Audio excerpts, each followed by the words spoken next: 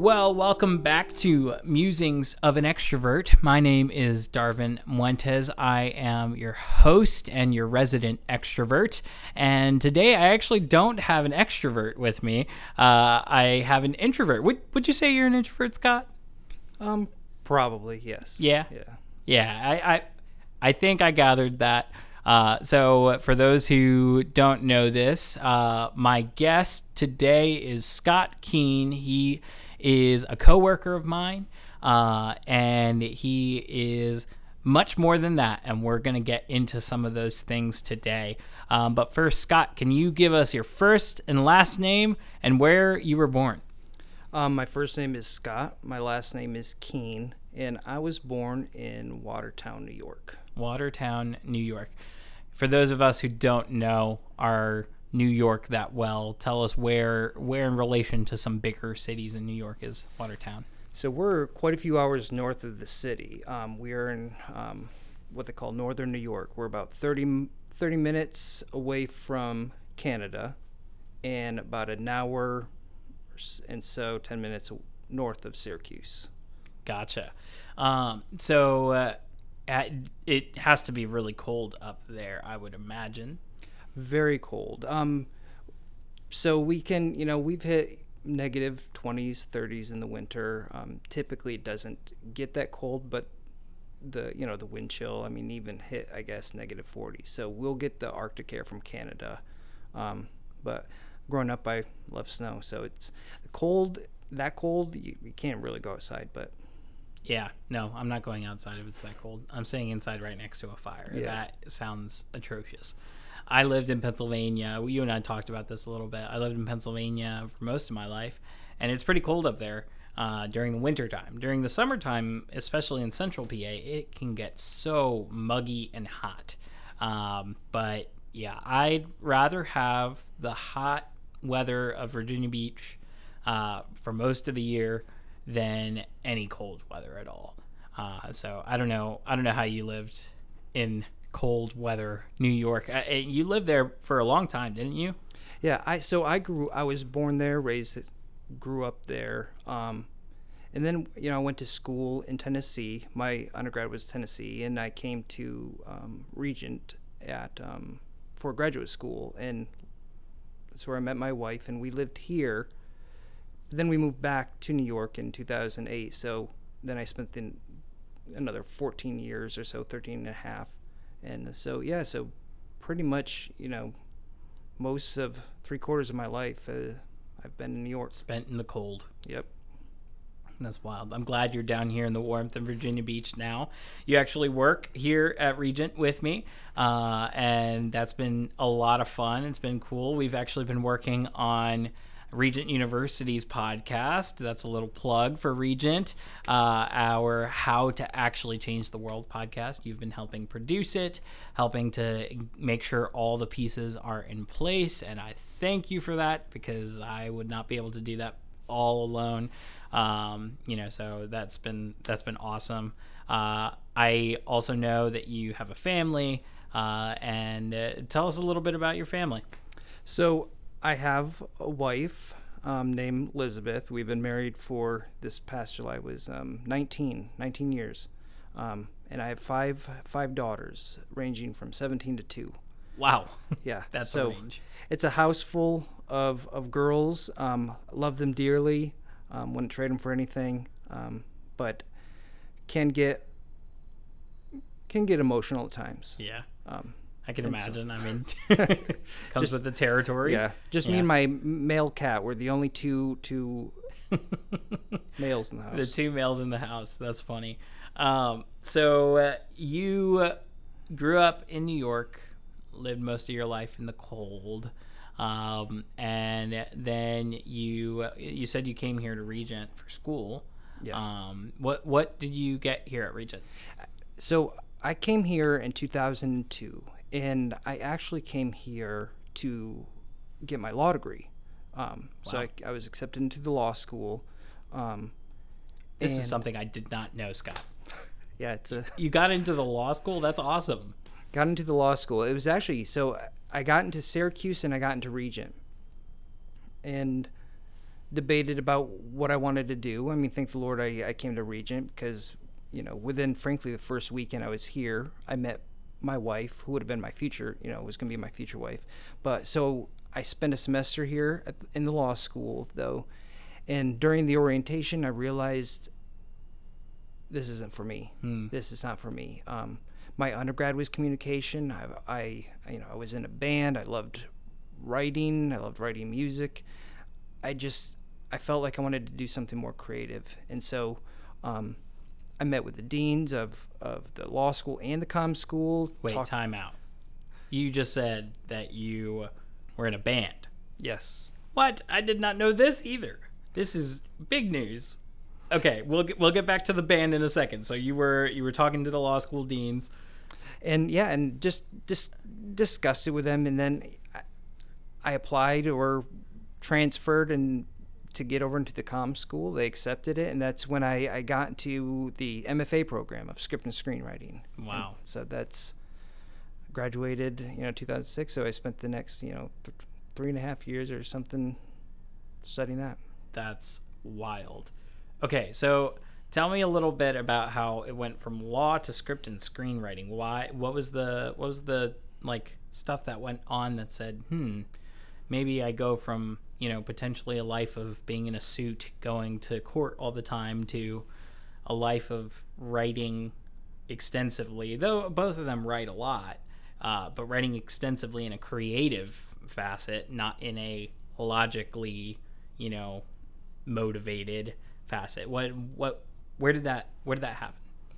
So like I've always had an interest in I mean, dreaming as a boy, you want to do something big, you want to change things, and so at one time it was like I want to become a lawyer and maybe go into politics and change things that way. But as I kind of even started thinking about it and even praying about it, that is always downstream of culture to me. Politics, law, all that. Culture starts up with a lot of like the entertainment and things like that. And so I'm like, one, I love just creating things, stories and music and things like that. And so that's really where my love was. And so I had done some writing, in undergrad and things like that. But I don't know. I just felt like I wanted to tell stories, and it may sound, just kind of stupid, but that's what I wanted to do. That's awesome. I think that I don't think it sounds stupid, one, but two, I think that there's a lot of people who go to their school, who go to whatever it is that they're going to do, that they're very focused, they're very I'm going to do this, and then all of a sudden the tables just turn, and it kind of sounds like the tables turned a little bit for you, because going to law school, most law students that I know of have gone to law school because they knew they wanted to be a lawyer, and I think I know one other person who went to law school not knowing if she even wanted to go to law school, but other than that, no one that wasn't like, yeah, I want to be a lawyer, I want to go into law, I want to go into real estate law, into business law, into court law, and be out in front of a court all the time. So I imagine that was a table turned for you. Yeah, and I think a lot of it stemmed from, I don't know if I really even knew what I wanted, and I thought I wanted this, I thought I wanted that, and I do remember, which it did give me some encouragement, that when I did change, I did have some, I guess, friends who stayed in law. I remember one girl actually said, I wish I had the courage to do that. So there are a lot of people out there that are in, they've made that step thinking this is what they wanted, and then they find out it's not really what I wanted. And, maybe down the road they change their mind because school is tough, so that does make you second guess things. Yeah. But it was right for me, and, I don't know how many years I graduated, 16 years from that. So it's, it's taken me on a different road than. Yeah. Well, praise God it did, because it brought you here for your job here. And I'm sure that helped you do all of this. I mean, and for those of you guys who can't see, I don't have video on this podcast today, but this that I'm referring to is a stack of 4 books that are in front of me that Scott has written himself. And when I say it's a stack, I say like this thing, I have to hold it with both hands, and I can't wrap my hands around them, fully. That's how big these books are. And that's funny coming from me. I'm not an avid reader. I don't like reading. I like listening. And so I ingest information through an auditory fashion. And so give me, Plato's Republic and an ebook, and I'll listen to it all day. Put it in front of me to try to read it, probably not going to do it. But these are, like, for me, these are big books to read. For most avid readers, these are kind of their weekend read, which I imagine you're probably one of those people that can do this in a weekend. I'm a slower reader. I'll say that. Not that I can't read, but I kind of have a tendency to reread things to make sure I comprehend it. Yes. Yeah. And I do that too. When I do read, I'm rereading over and over again. But these 3 books, I'm going to read the names. So if you want to go purchase them because you want to get to know Scott's brain a little bit, one is called The Society of the Watchers. And then there's a series of 3. He wrote a series, guys. This is wild. A series of 3 called Scar of the Downers is 1. 2 is Rise of the Branded, and 3, War of the Downer King. Scott, tell us a little bit about these books. What inspired them? Tell us what they are. I mean, the Society of the Watchers and your series of 3 books. All right, so Scar of the Downers actually started when I was still in graduate school. I was doing homework, and I remember staring out the window. It was kind of, my brain felt overworked, and it was pouring out, and I was living in Regent Village, and I remember just having this image of a kid. He was an orphan, and he was brought in by just a man who felt bad for him, and he was watching. And I don't even know how this story evolved into this one, but this is where it first started. And he saw this kid. He was playing in the mud, and he wanted to, basically be his father. And so the story is Scar of the Downers is a story about a bunch of they're slaves. They're slaves, and it's about them seeking their freedom, and it leads to, a greater war. Now, this is a fantasy book, so it's a fantasy world. So it doesn't take place in the world that we know. Gotcha. And so that's how that series developed, and it was first published in 2015. And I will say that there is an Audible book of the first book that is out there, that was recorded, and that you can buy, through Amazon on Audible. And so, but the other 2, so I republished them. So these are like the second editions, and then the 4th book, The Society of the Watchers.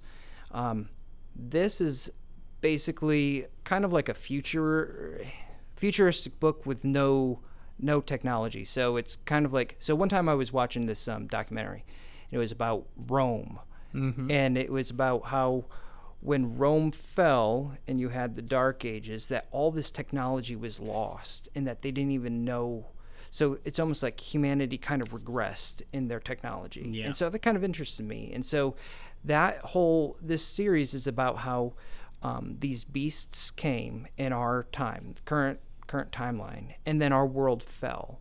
And so to survive, these humans in our world built walls, and they had these little villages. And so this is like 150 years later. They don't have electricity or anything like that. They live like they used to before electricity. And the difference between this kind of like post-apocalyptic world and the other ones that have been published out there is these people are happy because they don't know any better. So it's kind of this one's kind of a middle grade book. but it's like, it's a village that people would want to live in. And so there's this danger that's lurking beyond the walls and that kind of thing, and it's a mystery. Yeah. And so it's based on, the village itself is based on my kind of home village I lived near. It's called Black River, and so that's that story. That's awesome. So, how do you think it would be if all of a sudden, we did regress? I mean, like that would take generations of people for all of the knowledge of how to gather electricity, how to harness it, for all of that to be destroyed and go away. It would take something incredibly apocalyptic, to use the words that you used, or it would just take a very long time. So what is in your like short synopsis, since I haven't been able to read this book, what is that world like? What does it look like? Does it look like before we had technology, or does it look like a ruined area of that's been technologified? Yeah. I think it looks, I mean, in some sense it looks better. I think I do think, and again, I'm not against technology. I'm using technology every day. It makes our world in some sense easier, but there is an element too where I think there's a disconnect when we deal with technology, and disconnect with humans.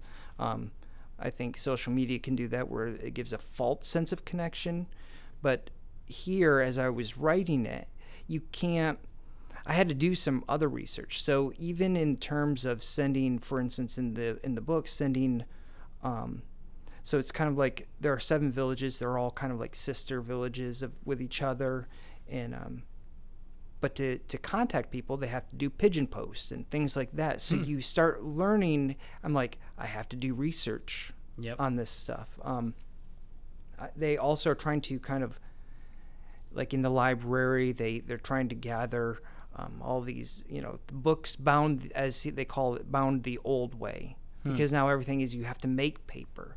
And then I have to look and they have lights, but how do you get the lights? Then you have to realize that they get the oil from fish. Yep. And so what kind of fish? So it's researching that. It did give me a sense of being like, this does seem like a quaint village where it does kind of strip away a lot of the noise, I guess you could say. Yeah.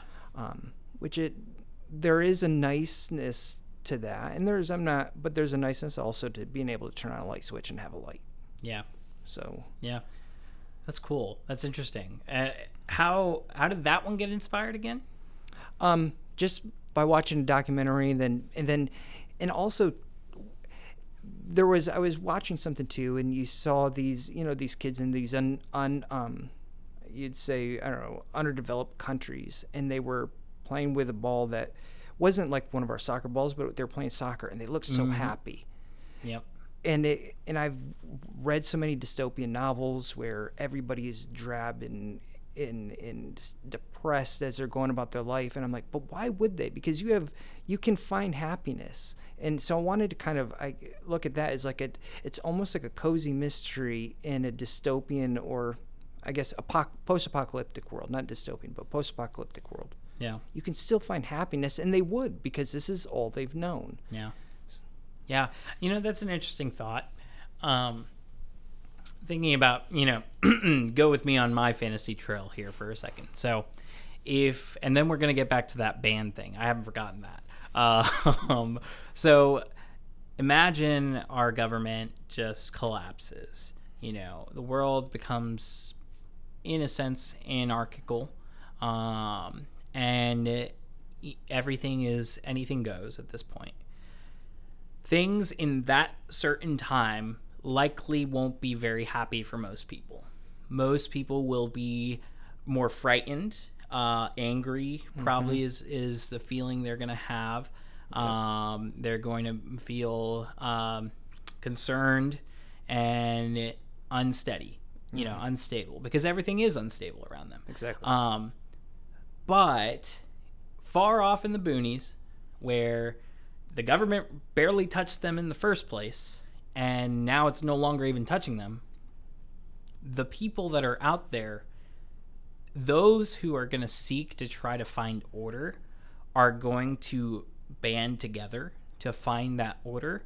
And in that order, they're going to have a little bit of space to find happiness. Mm-hmm. And so, yes, all of the world may be crashing and burning all around them, but in the mountains, in this far off place where there's a group of people, if there are people there seeking order, now that order can be disrupted, as it can in any single time, any day. I was just driving down the road and there were 30 cars stopped on the side of the road because either they were overheating or something. That was an interruption to the order of their day. Mm-hmm. And that caused them a little bit of unsettledness, unhappiness, not to the extent that anarchy would do to our country and to our world. But that is, in a sense, what you are portraying in your book. And from what I'm gathering, is that, hey, it's a different kind of order that's happening. Maybe the order isn't the same as what was once known by a generation of people, but a different kind of order is happening, and that's allowing these people to have happiness within there because they're not concerned. They're not angry. They're not, fearful that someone's going to come and raid their village, though sometimes that might happen. That doesn't mean that they can't have happiness in the midst of all of that time. Yeah, and and this is like, so in their world, the transition was called the Dark Days, when as one of their founders called in my backstory, it was called when the world went dark. So when all the power kind of shut off. So that was the term. That was so much turmoil. But it was like, now that it's 150 years later, you're like, you grow up and you're not really thinking about, and I'm thinking about even as a kid, you don't really think about the world beyond. Mm-hmm. You're like, kids are in some sense, and I think it protects them, but they are a little narcissistic where it's just their immediate world. Yep. And so that's really, and that's what we focus on, or the story focuses on, is the main character's name is Jarvis Gray, and it's really his world, and through his eyes, this whole kind of story takes place. Yeah. And so it is a nice, it has enough danger in there, but it's not like, oh, I'm depressed reading it, which I don't like. I want to watch movies and read books that have turmoil, but I don't want to be hopeless. Yeah. I don't like that feeling. I mean, some people want to read to escape, and so I want to give them, say what not that I don't really have messages, I guess everybody does, but basically tell a good story. Yeah. That's my goal. Yeah. Well, I love that. Where can people find your books? They can buy them Amazon, Barnes & Noble website, basically any place that's kind of sells books, they should be able to order them. Gotcha. So you have them in Barnes & Noble. That's super cool. They're not in the actual physical store, but they are on the website. I think you can get them Walmart, Indie. I think it's IndieBound. I mean, wherever books are, if you buy books online, you should be able to find them in. That's awesome. Mostly everywhere. So just so everyone knows, that was the Society of the Watchers. This is the kind of post-apocalyptic book that is showing a happy story, and a story that is full of what would be somewhat suspenseful of a time shown through a happier lens. Is that fair? Yeah. And then Scar of the Downers, Rise of the Branded, War of the Downer King. That's a series. That was book 1, 2, and 3. So you can go find those online anywhere you can get your books. So let's go right back to this. I'm going to bring it back up. A band. You were in a band? I didn't know this. Or did I know this? I don't really tell too many people. Okay, well, I'm very honored. Please tell me more about this band that you were in. What kind of music did you guys play? We played rock. I liked rock music, and usually it was songs that I wrote. So I spent a lot of time writing that. I started in high school. I actually started trumpet in 4th grade, and Wow. I didn't know you were a musician at all. So, maybe do you play guitar? I do play guitar, and I'm not really that good. I spend most of my time thinking of melodies and lyrics. Gotcha. And I was good enough to just kind of play the rhythm. I usually musically depended on the lead guitarist or the drummer. But I went to Lee University in Tennessee, which is very musically inclined. Yeah. They have a great music department. Yeah, I just found out that Jordan Smith, huge singer, won The Voice, really great Christian singer. He apparently went to Lee. He's a Lee alumni. Yeah, and if you remember Creed from the '90s, the lead singer, he went to. Wow. I think it was kicked out though. If you watch, I remember Behind the Music at VH1 when, I don't know if you remember watching that, but VH1 had this thing where they were like behind the music and they would do these stories about musicians behind the music, and they mentioned Lee at the time, and so which That's you probably could interesting. find it somewhere. I know that, what's her name? She is, I don't remember her name at this point. Lily Cottrell, Travis Cottrell's daughter. She's a really great singer. She's part of, I think she's part of Voices of Lee at this point. But she does a lot of music videos and stuff with her father. Her father's a big writer. I think he's with Beth Morris Church. And they're also, she went to Lee. So yeah, lots of music is coming out of Lee, which is cool. I didn't know that. One day they would have these things called Lee Days, which is where they attract all these high schoolers, and then they ask for, do you have a band or something like that, and so I was like, hey, we have a band, so we played for like those kind of things. The highlight though was that U.S. News and World Report came and they did a thing on how do Christian schools attract college or high school students. And so I was sitting in the lunch one day after we played or whatever. It was like the next week or a couple weeks, maybe even a couple weeks because the article wasn't out. But then another band member who, not my band, but was in another band that played, came over and showed me the article. Sure enough, that the U.S. News World Report was right, and they mentioned a couple of the band names. So one was my band, and the other was awesome. So I saw the thing. I'm like, that's as close. I was, at least my band was named in the national magazine, but that's about as close as I got to my fame. Moment of fame. I love it. So you write books. You were apparently in a band. He's a very creative person, everyone. He is very creative.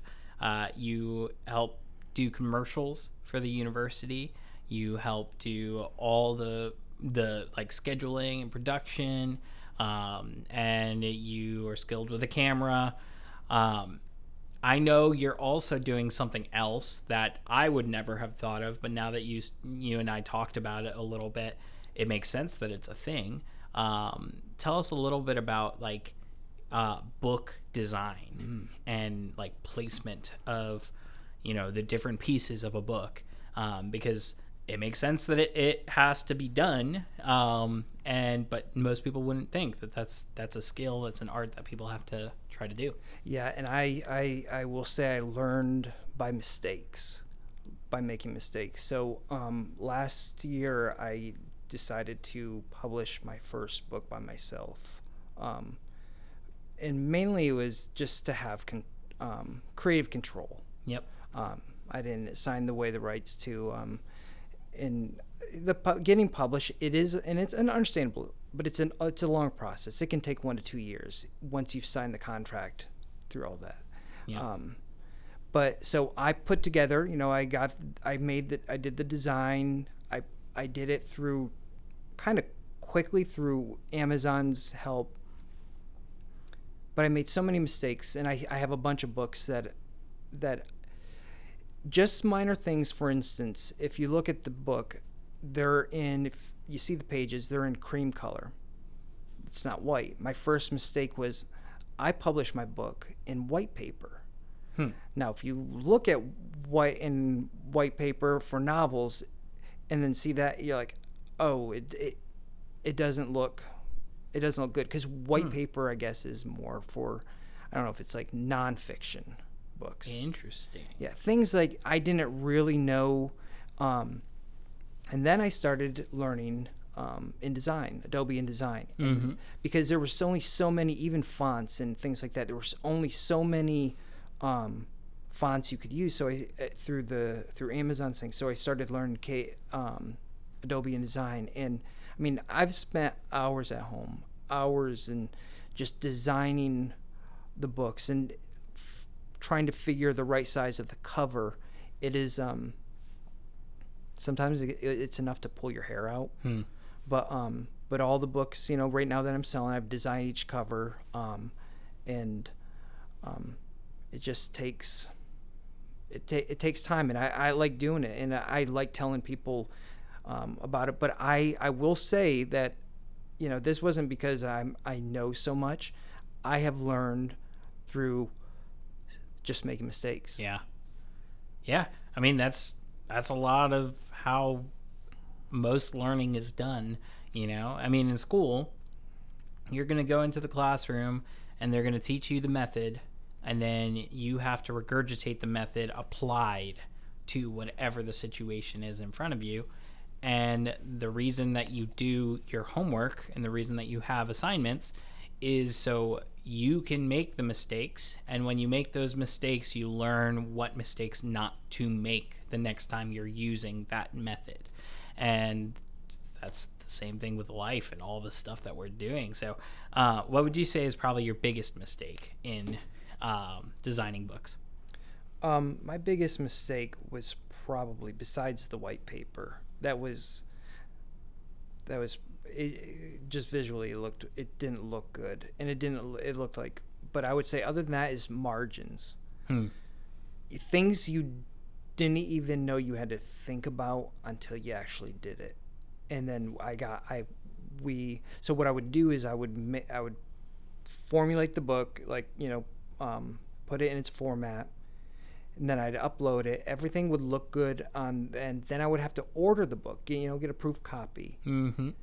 When we, and then you open up, you're like, oh, so many mistakes. Like, it's so, the margins, the words practically went to the very top, they went to the side, and you're like, this doesn't look good. Oh my gosh. Yeah. How does a margin like that happen, where they're all the way out to the sides or all the way up to the top? Well, because I mistakenly, they're like, for using Amazon, they're like, you have to have at least 0.250 margin. I was like, okay, so I'll put my margins 0.25, not realizing that's the minimum, like minimum or maximum. I don't realize. That's the least or you want. You actually want to go in further. They're like, you can't go that. So I was like, oh, so I had to kind of do all this research and do all this stuff of, and then you just have to visually look at it and say, is this good? So what is the margin of these books here? So the margin to that book, so the top, if I remember right, you have a gutter of 0.5, it's called. And the gutter is in between where the two pages meet. So that's in between where the two pages meet. So that's called a gutter. A gutter. So where the binding is. Yes. Gotcha. And so I believe that, I could be wrong, either it's the top and the bottom are 0.75 margin, and then the right and left are 0.7. Gotcha. And then because I like to put the headers of the chapters on there, and so you know what chapter you're in and that kind of thing. And so that's included, because before I had it just, I think it was 0.25 all around, which did not leave, it looked like a mess. I still have that book, and we kind of laugh about it now, but it's it was a steep learning curve. Yeah, man.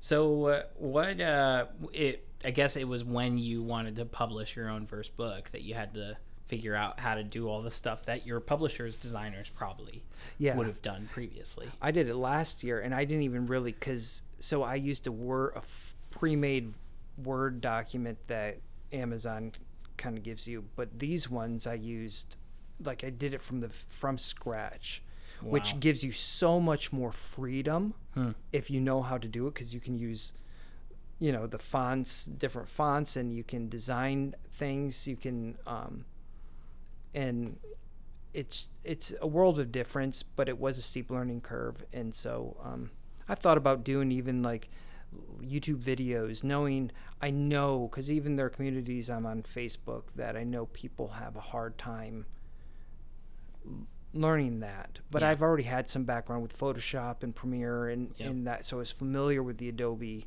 suite stuff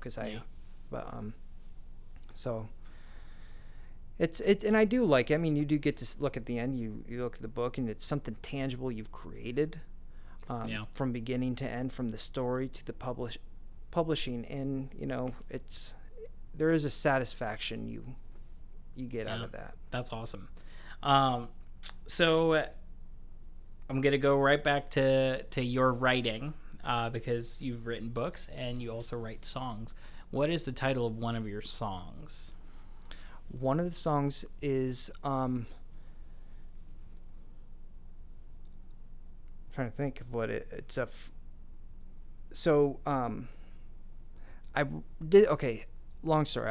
Won't be that long. But I did this did this movie for a church. It's called A Fragile Thing, and I wrote a song. Originally it was called A Fragile Thing. The song was. I think I changed the name. I know this sounds bad. This was, I will say, 4 years ago. Okay. So, but I changed the name to the song. Now, I will say this. So, if you go to my YouTube channel, Scott Keen Books, I did post a song. It wasn't recorded by me, but it was recorded, and we weren't in a studio, so the sound is not a perfect sound. Gotcha. We had to do it. It was almost like a live setting. Well, hey, my sound's not perfect sound. I'm never doing it in a studio.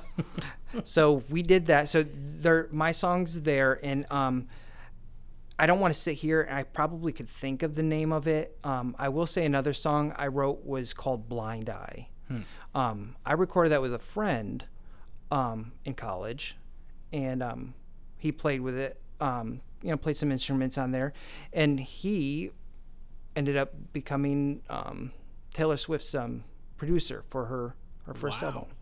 Yeah, so that is cool. Yeah, I didn't. We separated after college, and he was a very talented musician, and we recorded that. I still have the cover, or the song, and we recorded it in his apartment, and so. But he, I think he even won a Grammy for her first album. That's so cool. That is so fun, just knowing someone like that. I actually, my fiance, Liana, everyone loves Liana on the podcast, and I love her too. I love her more than all of you guys do. But she used to live in a house with a family, and the family's brother lived with them. And he actually went to school with the guy who wrote Mary, Did You Know? And he's friends with him, and Marco Polo's him. And so they were Marco Poloing one day, and he shows me all their Marco Polos together, and I'm like, oh my gosh, you know this guy. And the guy's name is slipping my mind right now, but he had a band that he would go tour around and sing with. And yeah, they were just super cool. Lowry. Oh, yeah. What's his first name? It's not Mark. Mark Lowry. Was it Mark? Mark Lowry. But he just is Marco Poloing him, and chilling out, and they go vacation together, and so it's cool. Yeah. It's cool finding people that know some of these people that have gone on to do super cool things. Yeah. Definitely. So a question for you, as an aspiring podcaster world, video podcast world person, I'm looking to get a camera here soon. What is a tip that you have for other people, not just me, that want to use cameras, that want to make videos? What is a tip that you would give them for a first timer, a beginner? Yeah. My first camera we had to use a T6 Rebel camera, Canon. and it wasn't made for that. So I don't have a lot of these in-between cameras because we use that to make a movie, and we just kind of... Now, the one thing I'll say this, that things I've learned is the lens is the most important thing, more than the camera. Gotcha.